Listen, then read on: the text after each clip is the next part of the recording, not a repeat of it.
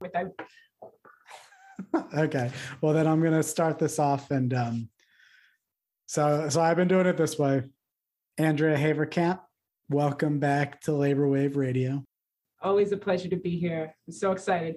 It's weird to say welcome back to you because you started this show.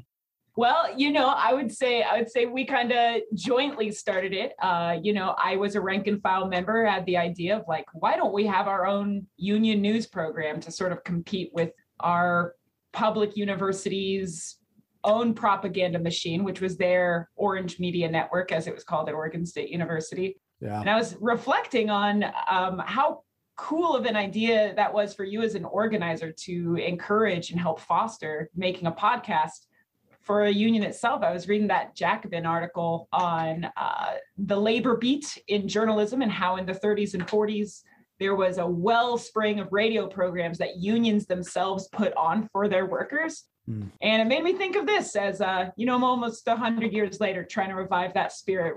But yeah, it's always a pleasure to be back. It's been a while. Yeah, I guess we're already kind of getting ahead of ourselves, huh? Yeah.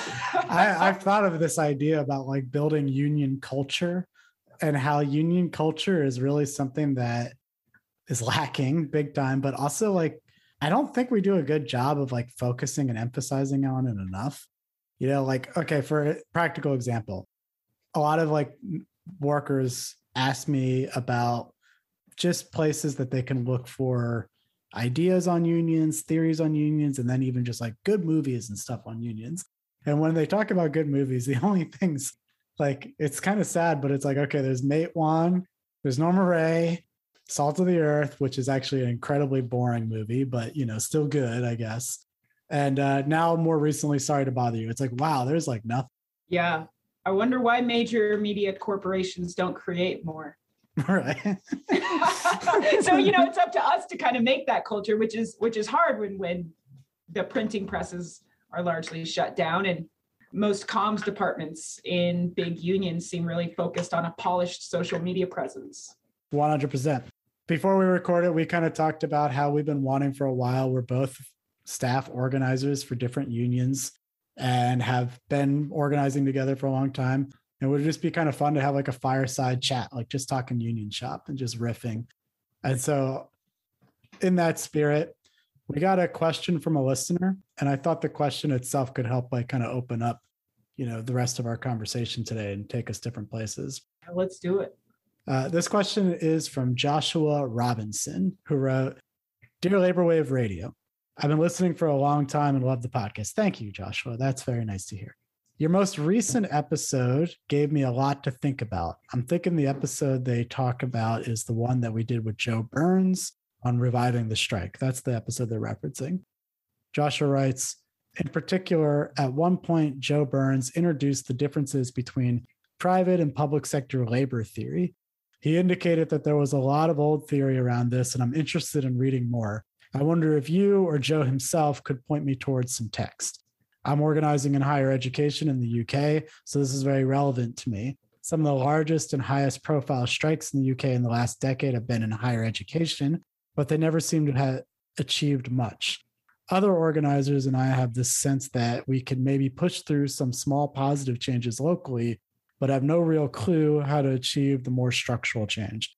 In solidarity, Josh, he, him." Okay, so I did reach out to Joe to ask just his response to the question about where's there good, readings and ideas on public sector unionism. And the title that Joe Burns recommended for you, Joshua, is "Success While Others Fail: Social Movement Unionism and the Public Workplace" by author Paul Johnston. So that came out in the early 90s. But the other place I would think is that, honestly, Joe Burns' own work, his second book is called Strike Back. I can't remember the subtitle. It's something on like militant unionism is the way forward, right? His main thesis is you got to strike. And even in the public sector, illegal strikes, forms of direct action that were not necessarily according to the law are the ways that we built unions, both private and public sector.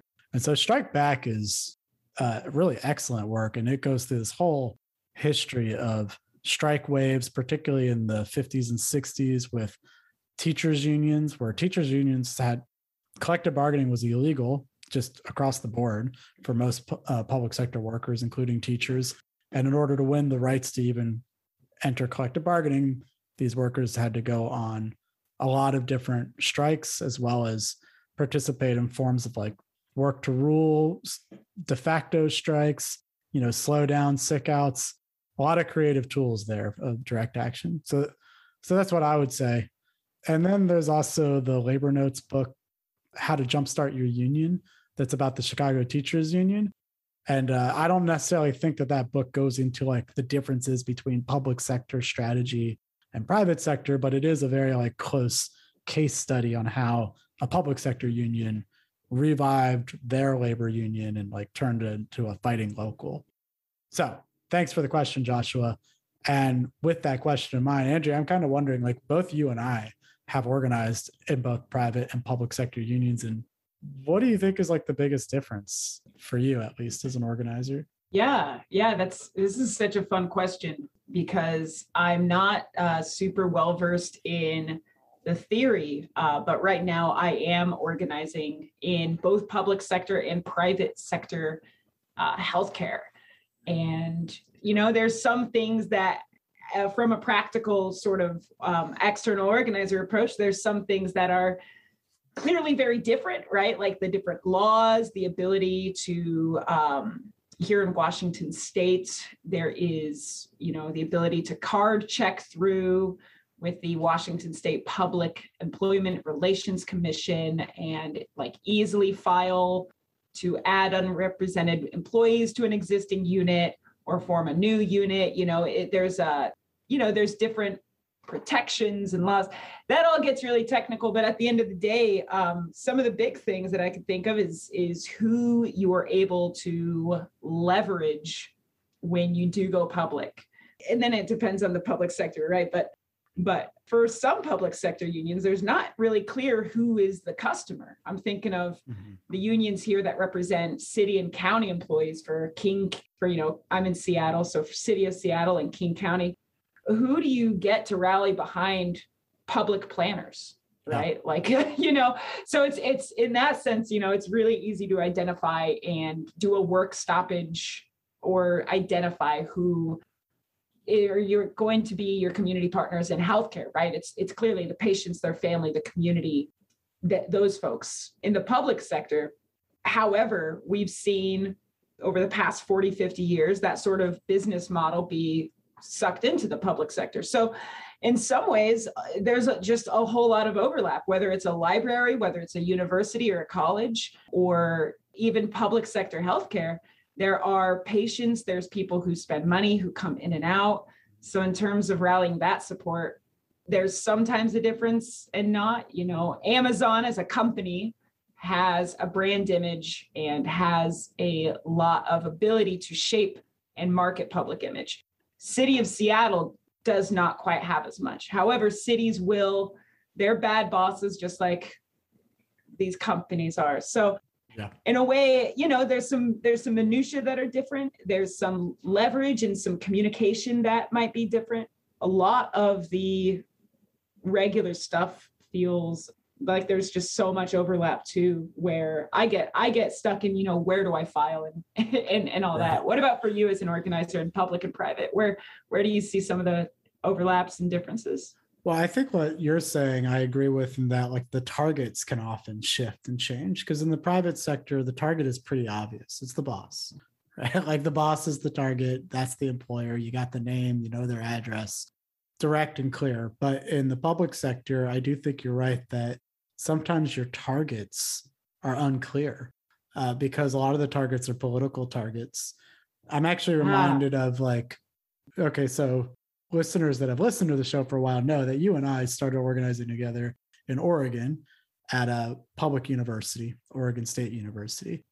And my experience there, where you were a rank and file member, what we often ran into was when we were trying to leverage demands, the shifting poles of the discourse was always a complication, where we would say things like, look, this university is greedy and their administrators are overpaid and they're just a bunch of bureaucrats. And like, that's the problem. And then people would be like, and this was not just like fence straddlers or whatever, this is like union folks would be like, yeah, but the governor has a say over the budget for public education and higher ed. We need more revenue. We need to lobby our legislators to get more revenue so that there's a bigger piece of the pie and we can demand more of that pie once the state comes in and intervenes. And they weren't totally wrong. It was true that you couldn't just single out the president of the university and the board of directors and all that nonsense. You did have to think about the state machinery. I often found it frustrating because I did think that it kind of let the president and his lackeys off the hook a little bit, because they could submit a budget where they're paid less. Yeah, like they don't need to make more than $500,000 a year in salary. That's nonsense. But they didn't have all the money in the world. It was true that their money, like their coffers, were constrained by political machinery. And because of that, depending on the issue, you might have a different target that you really had to focus on. And sometimes we were kind of under pressure to go to the Capitol and, push for legislative packages that allocated more funds to higher ed, to levy taxes in different ways. So that's the main place where I see it, is that the targets are a little different. And I think that's going to have, force you to have different tactics at the same time, depending on what your goals are. Yeah. Joe Burns actually, I think, does a good job of making this pretty clear in his 2 books. His forthcoming one is called Class Struggle Unionism, which is like a primer on how to get there, like how do we do this big militant strike stuff. But he basically says that in the private sector, the way you win a strike is you cause economic damage to the employer and you generate worker solidarity. That's it. You just harm the profit margin of the boss, create worker solidarity.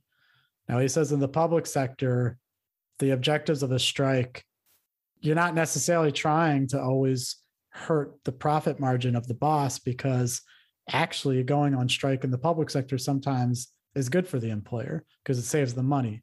Now it's not money that they have to spend anymore, that was already allocated to them. So it's really more of a political strike just by virtue of the target. You have to figure out how to strike to get politicians in line, community supporters to back you up. It's just it's the same tactic as a strike, but the way the strike is animated changes and its objectives. No, I love that. I'm thinking about sanitation workers and city workers, that when you shut that down, it's really the whole city and the whole, defining the circle of the public, has some sort of stake in it. Mm-hmm. Whereas if it's a restaurant, if it's a Jimmy John's, it's really hard to tell, how many people are really gonna have a stake and a back in that. And that kind of morphs into how public sector unions still have a lot of support and have a high density. We've already seen some post-Janus decision world changes in public unions and strength and approach. But I think that part of why public sector unions, right, like here, some of the deciders are going to be like the city council and the mayor here in Seattle that oversee whether, all the different budgets that go on. Ultimately, they have a role. So like that leverage is pretty clear.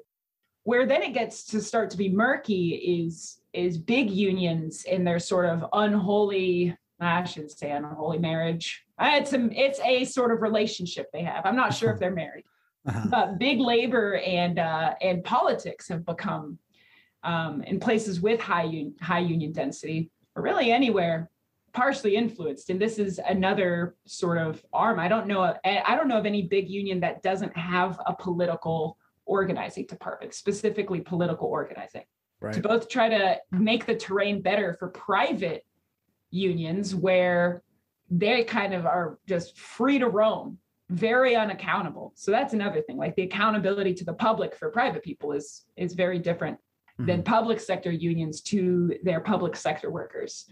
Right. But, trying to get people on, for example, a city council and a mayorship who would yell down the sort of hierarchy of command, like, I guess don't union bust our city and state workers, or give them a fair deal, or don't let this get to a strike. But then that creates some sort of different perverse incentives that I'm not a political organizer, so the machinations of that are honestly beyond me. But that's another thing where for unions in their approach to the public and private, it gets hard. At the university, it's, you can already see where it's like, okay, well, do we start endorsing some candidates for the local House of Representatives race, for example? And maybe this House of Representatives for our district where our university and our graduate workers are, maybe this person will introduce into the legislature the bill that we need that will put a cap on university employees or make a democratic process for a board of trustees.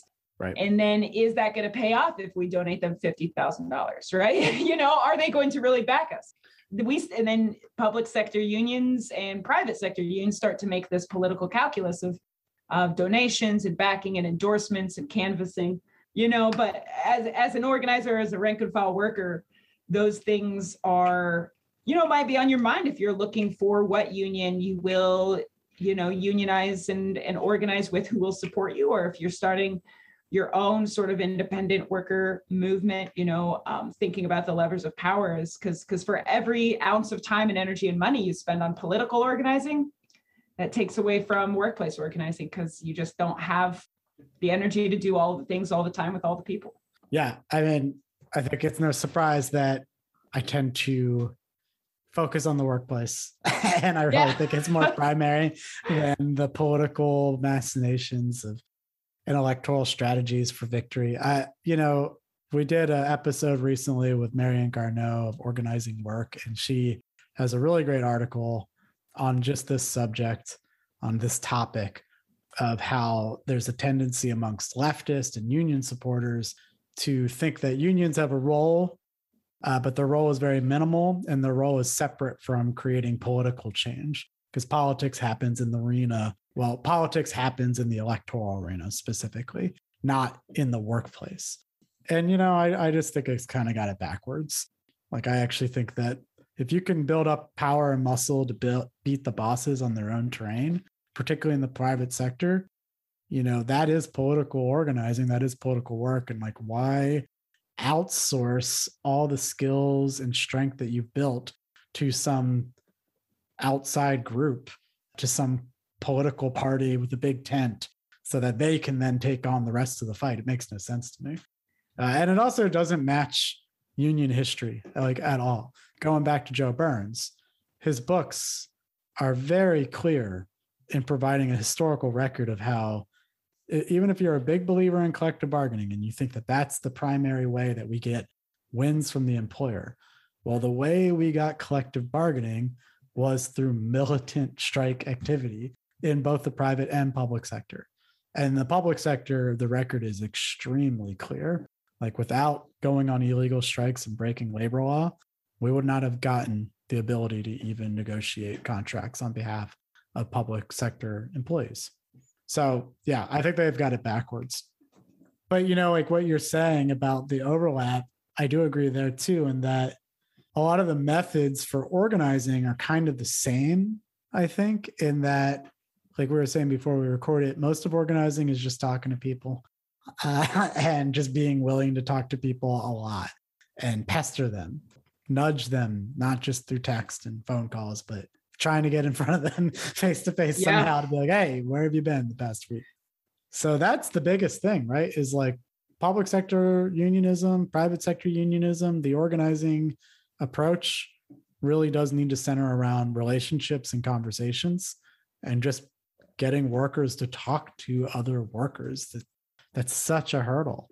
You can get all into this theory and these big picture ideas, and they're important. They shouldn't be like, just abandoned completely. But at the end of the day, your first step is really just talking to your coworkers and finding out what their issues are. 100%, 90% of organizing at the very least is having motivating, deep listening conversations, building trust, building real relationships if you are all going to stick your neck out together at the same time, that is what strength in numbers is. When I talk about this with workers, I always try to, pose that question of, what makes an organizing conversation different than a regular conversation? In this hypothetical example, you and your coworker both have coffee in front of you. Maybe you're both on break. What is going to make this conversation an organizing conversation versus a conversation? And it is a goal and it's a purpose, and it's that you're building trust towards something between each other, right? That bring you together in order to shift the balance of power, right? There's a certain approach. There's, is it a 5-step conversation? Is it 6? Is it 7? Do you abandon the steps and just focus on having real, authentic conversations, human being to human being? That is the jury's out on that. The best number of steps, but I think that's at the core, and having many of those and having a lot of them. A lot of people don't even need to take a class to make that happen. I find that there are some people who just are very, very good at having conversations that bring someone to help them do a thing or that move you to act. But it's also something that can be learned and can be practiced. I know some people who've been just brilliant workplace leaders who at the start were like, I'm an introvert. I don't really like to talk to people. And then by the end, they are almost like an organizing conversation, hit person, right? They come out and, when they do talk, they just absolutely bring people on board. I emphasize that a lot too when I teach people when I teach workers how to have one-on-one conversations, is how much of it is a philosophy about change and people's potential. Like, you have to enter into the conversations, one, expecting that it's not going to be the only time you talk to this person. It's a relationship that you're building, not necessarily one where you are best buddies by the end of it or ever, but you're still building a real foundation, a real relationship, human to human. But the other part of it is going in with the attitude and conviction that people can change. And if you don't think people can change, their opinions can't change, their perspectives, their behaviors, well, organizing is probably just not for you. I think there's a lot of people that are just convinced that working class people are irredeemable. There's no change. There's no possibilities. Go join a political club. Get the hell out of here. Because that's just not going to work as an organizing attitude. You really do have to believe that people are capable of coming to different ideas, becoming receptive to it. So I try to ground it in that. And I think what you're saying too is there are some people that hear the idea of maybe some people could just toss off the methods and the steps, just not worry about it and just be real. And I know there's a lot of trained professional organizers that are screaming about the prospect of forget about the craft, but the reality is look, people can learn, the skills are important. But I do also teach that at the beginning, if you're awkward and stumbling and you're just getting all preoccupied trying to remember the methods of issues, agitate, educate, whatever, your biggest goal is making a real connection with people and just acting fucking normal. I've never seen that added, but that should act normal, because it's you don't want to come off as a salesperson. And I worry too many that sometimes people can accidentally fall into the trap of focusing too much on that. And is there a science that we've perfected more than within the French Revolution or in were they having 6-step conversations to bring people in or focusing on that? Yeah, it's not a one-to-one scenario, but you know what I mean? I think that in human history, various languages, people have organized, people have created change, people have come together to win real things. 5,000 years ago, 3,000, 2,000, it's a human, it's just being a human, like you said, just being a real person. It's hard to put that into words, but you have to, in your heart of hearts, when you're having these conversations, and as you build more people to have this in their hearts, believe, yes, I love what you said, that A, people can change, and B, that the power dynamics in your workplace can change too. Yeah. And that you have a stake together and that you actually do want to hear about their weekend. Yeah.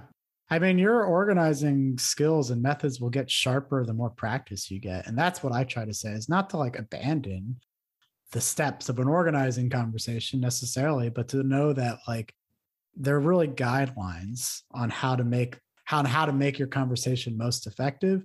And in the beginning, you're going to need practice to get better at it. So like really just try to focus on having the best possible conversation with this person you have and making a real connection. The more you do it, the better you'll get. It'll sharpen your skills and you'll become more effective. And like at this juncture, I have no idea how many one-on-one conversations I've had. It's a lot. And I don't even think about the methods anymore. They just come naturally to me. But what it looks like to an outside observer is me just shooting the shit with somebody and just being myself, because that's how it is. Like I'm still me. I still have my same personality in these conversations. I just know, in the back of my head that I'm trying to get to a particular outcome and I'm using these methods to get there. That's just what happens when you practice. It's like learning a new language.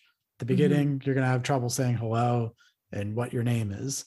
But the more you do it, the more it'll come to you naturally and you'll get better at it.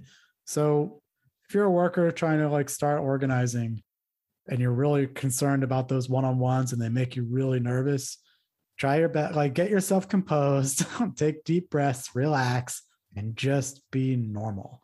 Like can't stress that enough. I took that Organizing for Power through, was it Rosa Luxemburg Institute with Jay McAlevey this summer. And she put it really well, and it really motivated me, is that we got to start practicing having these conversations, and we got to get practice, and we got to get good as organizers, and then to get more people to be able to organize and make this a muscle that we all know how to flex. Because if we're going to not only win in our workplace, but win in our community and win against global capital and win against climate change, there is going to need to be a lot of conversation. We're going to have to relate to each other, because in capitalism, there's a logic of competition. And that is, I think, a lot of people's default that's what we're all taught by default, right? Is that we're individuals. I just got to look out for myself. I had to unlearn that. And that only happened through people having great conversations with me. I wasn't born into a labor union, and not many of us are. And in fact, the number of workers who are dwindling, who A, have experience working in a unionized workplace, B, working in a unionized workplace with a good labor union that is really fighting for them and that involves them democratically, and or 3, forming a new union starting from step 1, which is, wow, things really do suck around here. We should do something about it. Yeah. And that's, I think, the potential of the labor movement to train people to get involved and to have these conversations, so that after we win democracy in our workplace, we can extend to the community and extend to the globe and extend to wrangling in climate change and making our unions places that we really find that liberatory potential in. Now, bringing up McAlevey, I have to ask you this question because it's been on my mind a lot lately, but your opinion on the idea of the organic leader. Now, I'm just going to say, like, I have all these training materials and I've always taught about identifying organic leaders. And a lot of that I know has been influenced by McAlevey specifically, because not initially from her own writing and speeches, but the person that really brought me in organizing and kind of taught me the skills and methods I learned later was like very, very directly connected to McAlevey and like organized alongside her. And then when I read No Shortcuts, I realized like, wow, this is all the same stuff. So I got a lot of that exposure, but I've increasingly grown skeptical of the idea of organic leaders, not the idea that organic leaders don't exist or something like that, but more the notion that it is super important in the beginning of a campaign to recruit organic leaders to your organizing committee. That's kind of the lesson that McAlevey teaches, is like map out the workplace, find the organic leaders. If you don't have the organic leaders, you're going to lose, right? And I think it kind of contradicts a little bit this prior notion that we just talked about, that organizing is about seeing the potential in people and their ability to change. and helping guide them there. Like this idea of the organic leader, I think can be very flat and very static. And the more I think about it and the more I think about my own experience, the more I realize I've rarely had campaigns that were successfully won or like pushed forward by these so-called organic leaders. In fact, a lot of the folks that I've seen really become like great union organizers and leaders, like workplace leaders, were not organic leaders in the first place. They were just passionate about change and knew that something needed to be different about their working experience. And over time, they developed into organic leaders. So that's where I'm at. Like, I'm starting to think that actually it's probably just as necessary, if not more necessary, to focus on developing people into leaders rather than just this static notion of like recruiting the organic leaders that already exist and bringing them on board. And the other thing I think about the organic leaders, part of the reason I'm, again, more skeptical of it, there's two reasons. One is that I actually do think that organic leaders are smaller in number than we imagine. Like, I think a lot of workplaces are very fractured socially. People don't talk to each other. I'll tell you like story here. This industrial laundry campaign I've been working on, I can't tell you how many times people do not know the names of anybody else that they work with. Like, almost everybody doesn't know each other's names. They only know like, oh yeah, that person works on that machine, but I never talk to them because it's too loud. The machines are always on. During break, you only get 30 minutes and I'm just going to my car and I'm eating. And then I clock in and then there's not like a party after work. I'm not going to the bar with anybody. Nobody fucking knows each other. Like, there's no organic leaders here because there's no social dynamics in this workplace. It's just not there. A hospital, nurses that have been around for many years, okay, there's probably organic leaders there, but that's not representative of a lot of workplaces. So I think, one, the idea that there's all these organic leaders around is a little suspect. But the other thing I think is that under capitalism, what makes somebody an organic leader often is their work ethic. If they're a hard worker and they do the job well, they gain respect of their coworkers, and that makes them an organic leader. They've been there for longer. They know how to do the job. They're respected by their coworkers by virtue of their work ethic. Well, like, okay, let's just be honest. The people that survive the workplace long enough to get the tenure and the skills and the respect necessary through their work ethic are often those that are best at following the rules. They're the most obedient workers. And a lot of times they're very risk averse, validly so. It's not like a criticism of them, but in practice, they're more conservative. And like, the idea then is to get the most conservative and like neutral and unwilling people to be on the committee to lead the fight against capital. Like, I just don't understand this idea. Like, something's not working. So that's my rant. What do you think? I'm thinking in my life, like the first thing I came back to is there's this punk song that I really like that is, they're just talking about, how messed up the music industry is. And they have this line where they're like, it's all still high school politics, And I'm thinking about the workplaces I've had, the shitty jobs I've had, who the VIP, very important, very influential people were that someone might read as an organic leader were simply the most attractive, straightest, like quote unquote, like most popular person in the workplace that kind of called the shots because they were either buddy with management or that the implicit bias in humans to who wins homecoming king and queen. For me, it was I never saw anyone up there who I was inspired by. I saw people that a majority of people, developed a mythos around them. So I think that there is something to really dissect in how much of this is kind of rooted in racial, gender, class dynamics that do exist in our workplaces, where the people who are the most important and the most influential can often sometimes have winds at their back that don't necessarily translate into moving their coworkers into real sustained action for change. On the other hand, sometimes you are organizing in a workplace and everyone's like, oh yeah, Mickey is always on fire and always has the guts to stick up to management, and people listen when they talk because they're experienced and they are good at what they do. Yeah. Sometimes I just don't think that in every campaign you're going to be able to go down with a pen and paper. The organic leader model kind of, and maybe in some way, neutralizes the idea that anyone and everyone has the keys to liberation. Yeah. And that is conversations, relationships, and coming together in a strength in numbers approach to shift the balance of power. Everyone can participate and everyone can be a co-leader in that. Right. Like the Wobblies say, we're all leaders, right?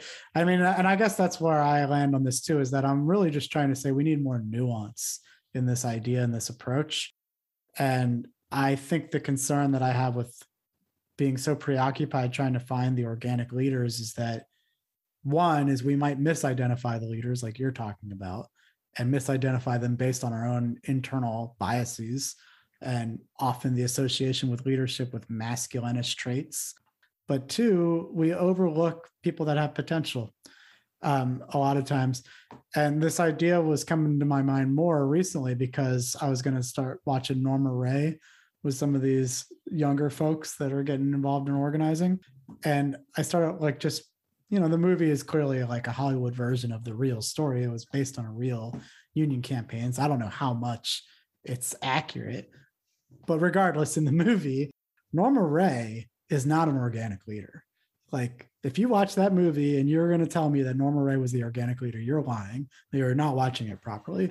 Norma Rae was known as like the town, like I'm just not trying to be vulgar here, but she was like she was promiscuous, right? She was not respected in the workplace, in the factory, because she was known as a promiscuous woman with a foul mouth, and she was always getting into trouble. She was totally the opposite of what Matt Galivi teaches you identify in organic leaders. This organizer connects with her, starts talking to her about the workplace, and takes the time throughout the process of the movie. You see them.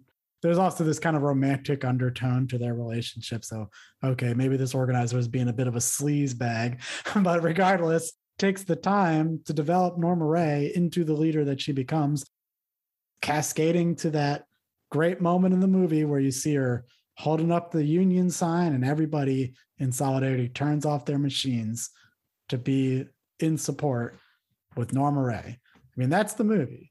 So she's not an organic leader. She develops into an organic, she develops into a leader, into a workplace leader. And I think throughout union history, probably a lot of the stories that we tell and the people that we romanticize are the same. I mean, I just think that they often didn't start that way. You said it yourself. You weren't born into a labor family. I wasn't either. Nobody in my family was a member of a union. I don't really think I knew anything about them, like even a working definition of one. I had 16 years of service work experience. Not a single one of those places I worked at were unionized. One of them I tried to unionize, failed, but still tried. But I was like 30 years old. That was so much life before I even started getting exposed to unions. And I think about this idea of organic leadership and like, if Jane McAlevey, I'm not trying to knock on her. I think she has a lot of great things to teach and everything. I'm just using her as an example. But if she had shown up in any of the workplaces that I worked at for 16 years, looking for organic leaders, she would have overlooked me every single time for all of those years of my life.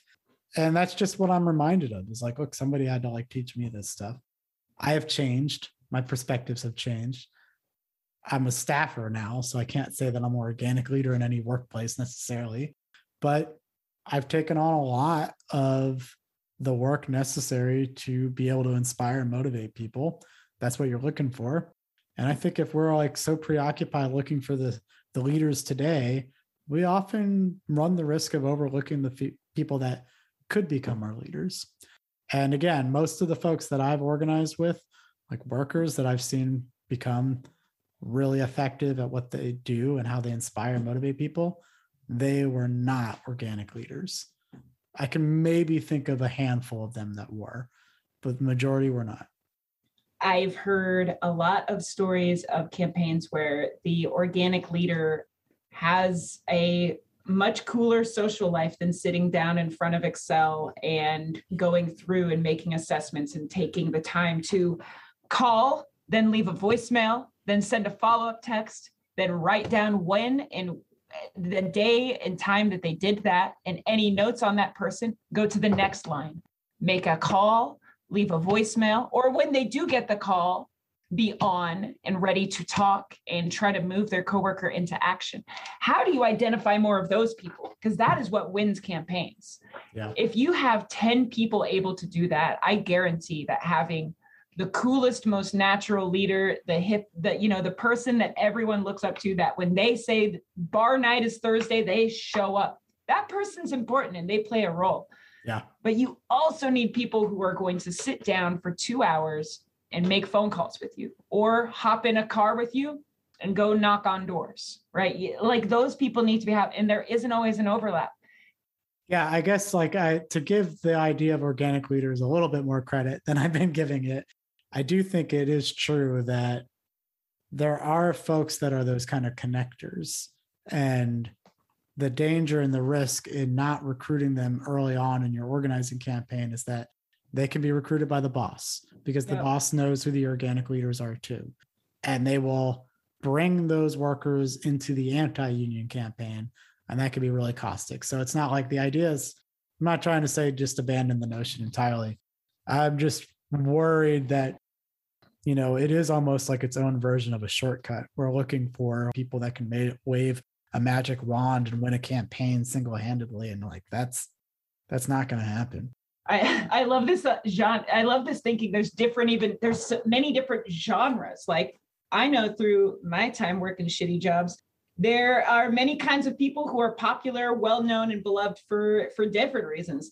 There's the good kids, right? The ones that people go to because they're good at their job. Maybe management likes them. Maybe they got a future there. Those people, kind of a coin flip. When you bring up the union talk to them, they might bring it up to the boss the next day. Mm-hmm. You never know. Then there's the sort of bad boys of the group. Everyone likes them because they're smoking weed outside the store, but as they deliver sandwiches. I used to work at Jimmy John's for a while, and like everybody loves them, but if for a very different reason, and perhaps a reason that might not actually be conducive to organizing your workplace, right? Like they have a reputation of flipping off the boss and talking back. And I'm thinking of one person in particular in my old workplace, right? Like who I think if they were spearheading and championing, I think people are like, well, we love you, but we're not sure that you are our reliable narrator for what needs to happen. Everyone know him and everyone would want to hang out with him, but I'm not sure. Right. There's nuance. So there's many kinds of popular people, influential people, and also people who aren't popular and aren't influential. And kind of to bring it full circle, it's about believing in every single person, believing in every single person in that unit, and believing in their ability to change and develop. You did make me think of, it might seem like a little bit of a tangent, but I think it's on topic. This old essay that Murray Bookchin wrote called Listen Marxist. And there's this moment in the essay where he talks about the working class as agents of revolutionary change. And he was very critical of this idea. And he goes on to say the reason that he was, well, amongst other reasons that he was really critical of the idea, was he argued that the most revolutionary moments that people could embody, the people that had the most revolutionary potential, were those people who disidentified as a worker, people that shed their identity as a worker and rejected the work ethic of capitalism and the imposition of capitalist logics, which is work till you die. Those were the people that had the most revolutionary potential. And he was like being inspired by, the 60s kind of rebellions. And so he's looking at like beatniks and hippies and stuff, people that were like, fuck the system, and I don't even want to work this job anymore. And he saw them as having, and the avant-garde, right? He thinks of them as having more revolutionary potential than the working class that fully embrace their working identity. And he said that working in a factory teaches you discipline, teaches you how to be subordinate and obedient to a manager and a foreman, and it's very hierarchical logic. And so we're looking at these people that are supposed to be the agents of revolutionary change, but in reality, they're the most indoctrinated. So it's anyway, it just reminds me of this. I don't know that I necessarily agree with Bookchin. I actually, on that note, I don't agree. I do think the working class are the gravediggers of capitalism, but there's some interesting stuff there. And I think it's actually kind of in line with what we're talking about. It makes me think about theory of change. I heard critiqued. I'm trying to remember who exact did it.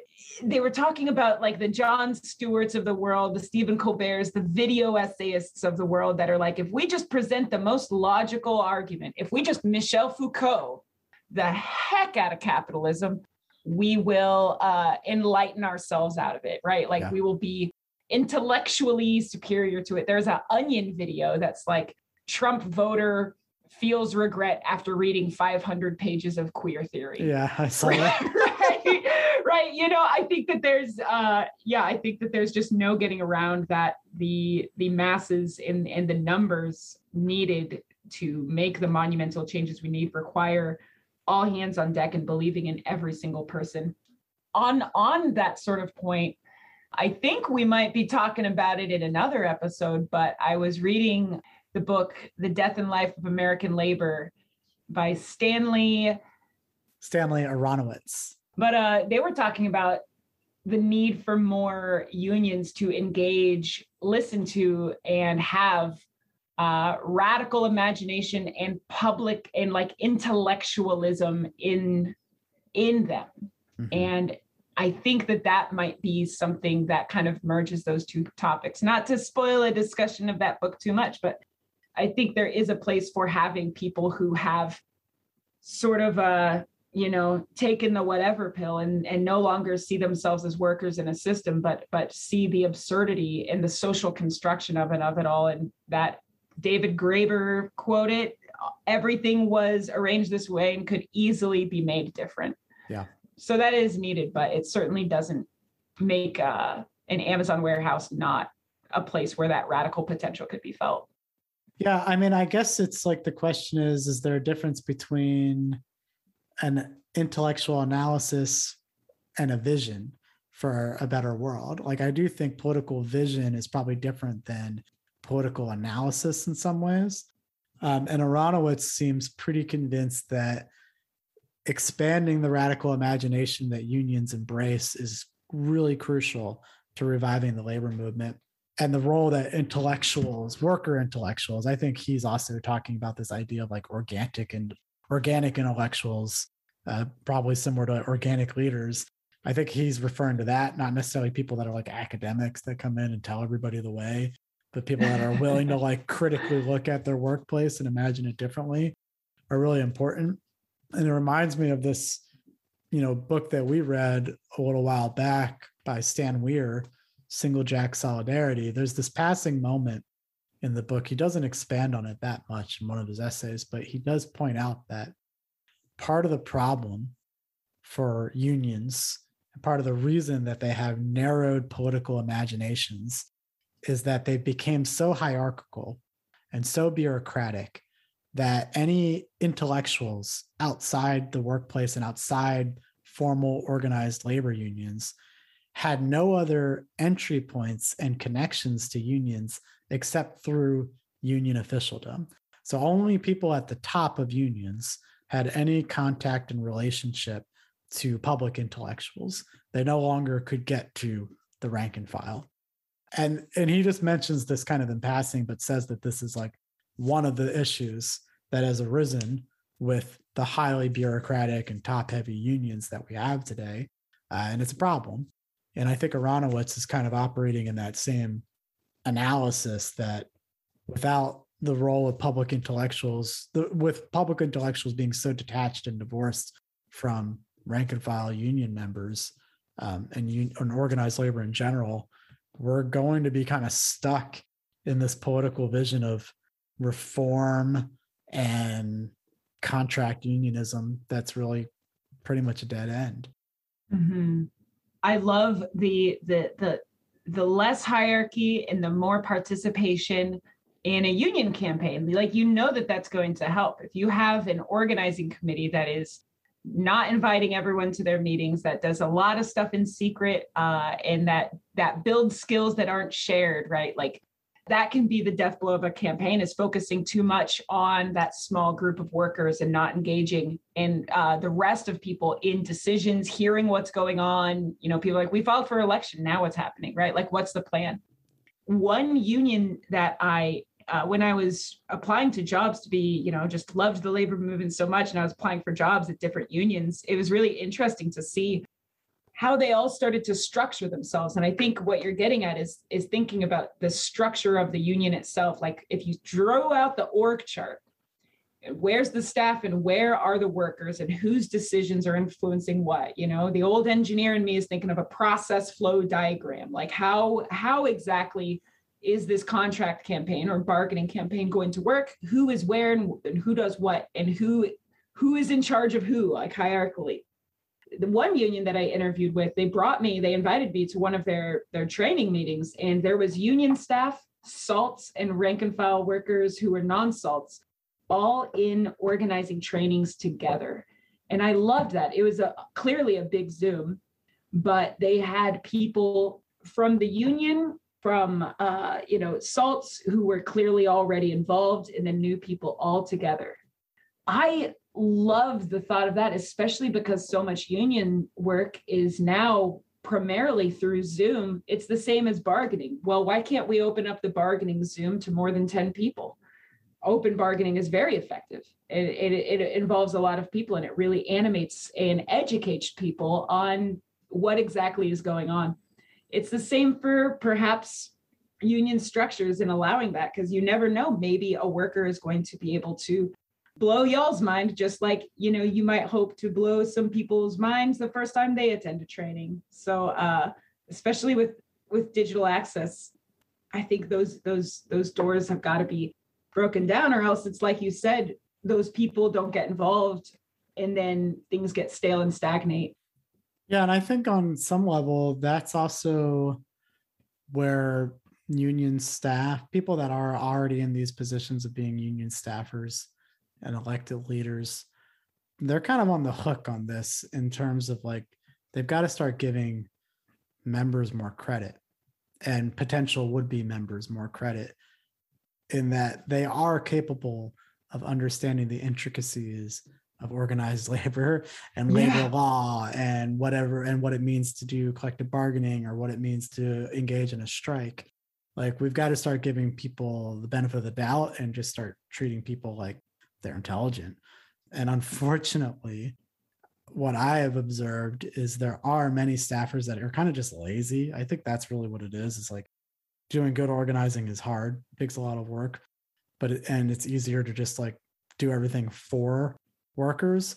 But I also think there is this, Joe Burns calls it labor liberalism, but there's this, like, liberal ideology that's pervasive in staff circles, where staff genuinely do think that their role is to go around saving workers and, like, operating on behalf of workers, because workers are too incapable of doing their own work.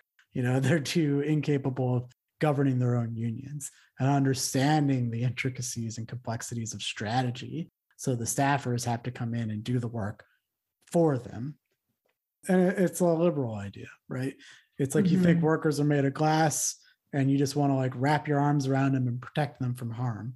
It's paternalistic and it's bullshit. And it's like, workers know the risk. You got to be honest with them about it and believe that they're capable of governing their own unions. And honestly, I mean, this is the old saying in a lot of amongst organizers, but the idea is to organize yourself out of a job. Well, people say that, but they clearly don't believe it. But I do think it's important to go in believing, like, the people that I'm talking to today, even if they're inexperienced with organizing, can become just as effective as me as an organizer, and honestly, probably better, because they're in the workplace and I'm not. As a staffer, I'm not in that workplace. And I don't care how good I am at a one-on-one conversation. I know that I can follow the methods to a T, but you get a person inside a workplace that's able to just be real with their coworkers, and they are going to be more effective at motivating their coworkers 100 times more often than I am. Like, it's just how it is. I'm a random person. The insider, the committee member, they're going to be more effective if you just help them position themselves in a way where they can be successful.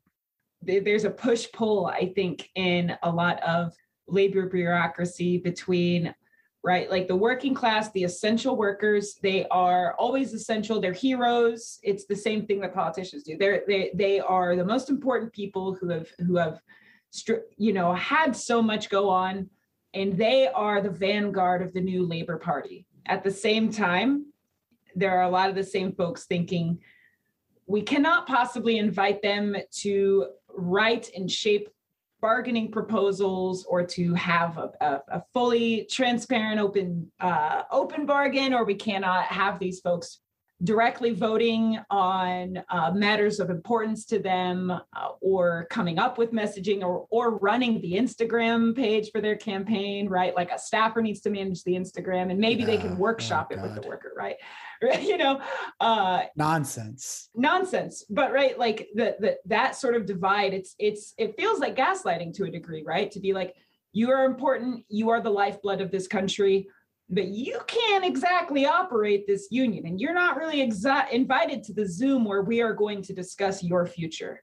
It feels, I don't know what the word is for it, but all I got to say is, like, when I'm seeing some of these strikes around the nation, I'm not only seeing strikes against, these are not just strikes against John Deere or here in Seattle, the employers of the Northwest Carpenters Union. A lot of these strikes are simultaneously strikes against the union leadership, voting down the TAs that they are trying to get passed by these folk. And I think that is a dynamic that's really important to pay attention to right now.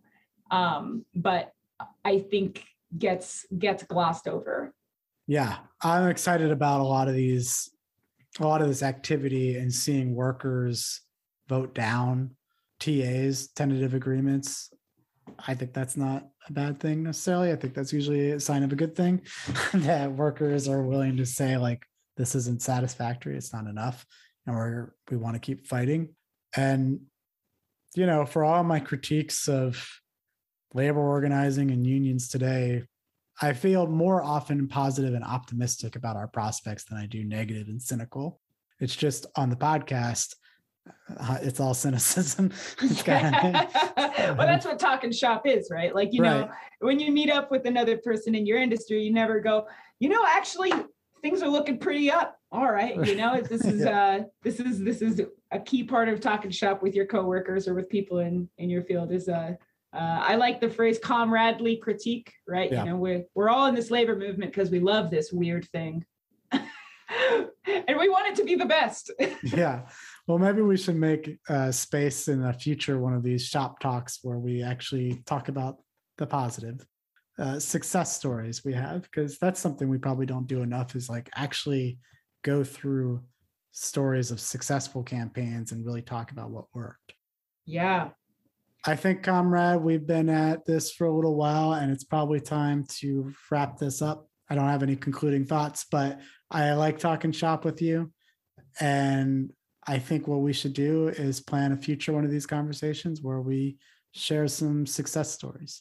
Yeah, let's share some things that worked really, really, really well for us. Yeah, that's also just a sort of gratitude journal approach. I love it. That's a great idea. Let's do it.